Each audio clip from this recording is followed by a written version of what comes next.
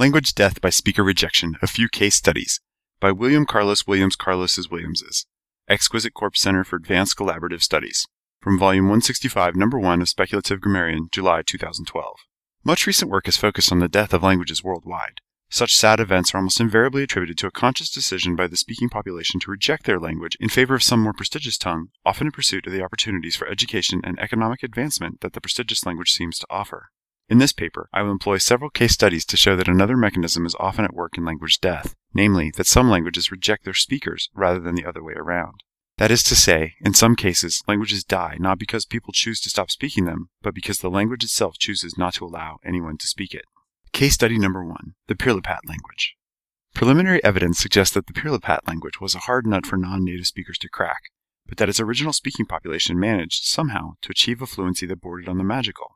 However, at some point, probably just before records began to be kept, Pirlipat began to refuse to grant access to its semantic core, such that infant and toddler speakers could envision only gigantic mice on exposure to over 50% of the language's vocabulary.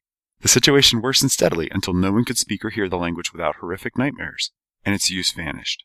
The last known speaker, C.E. Drosselmeyer, died of an overdose of sugar dolls after a sleepless night in December 1816. Case study 2, the K language. The population of N in the X province woke up one morning to discover that suddenly, and without explanation, they appeared to be fluent speakers of the K language. Speakers took to the streets, a bit dazed, but had trouble communicating with one another, for though they were fluent, they didn't understand why they were fluent, and there was no one who was able to answer any of their questions. Speakers had a vague memory of speaking another language fluently at some time in the past, but couldn't remember what it was or how to speak it. After many months of struggle, and just when they appeared to be on the verge of mastering their new tongue, the K language evolved a new conjugation system, leaving speakers hopelessly confused. Records show that speakers were attempting yet again to master their new language, never quite getting it right up to the point where all available documents break off mid-sentence. Case number 3, the Ja language family. In a doubly unusual case, two related languages of the Ja family, Kas and Kshit, both rejected their speakers. The mechanisms were similar, but decidedly distinct. Speakers of Kas found the language so abrasive-sounding that foreigners who did not speak the language would accuse them of verbally attacking and abusing visitors, as well as each other. Even native speakers of Kas found their own language so grating that they could barely stand to speak it or listen to it. On the other hand, the intonation patterns of Kshit were such that they made every speaker sound like a lazy, apathetic good-for-nothing.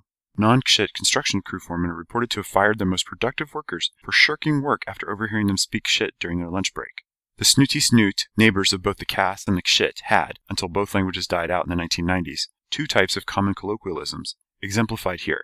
"You are so mean to me, don't be such a jackass," and "You are an idiot, you sound like you know jack shit."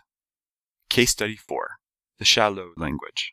Approximately 100 years ago, the Shallot language began to willfully grammaticalize an unusual cluster of features, requiring explicit marking for wealth, appearance, and social status on all participants.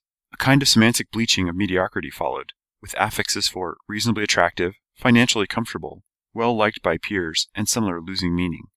Only the extreme ends of the continua are now available, and speakers must choose between the likes of movie star good looks and ugly as a mangy dog, has more money than Bernie Madoff pre-2009, and less money than Bernie Madoff post-2009, and worshipped by all and social pariah.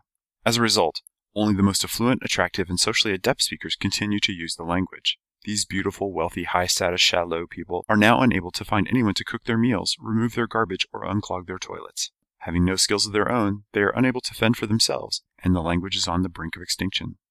Case study 5, the Note Utai Mers language.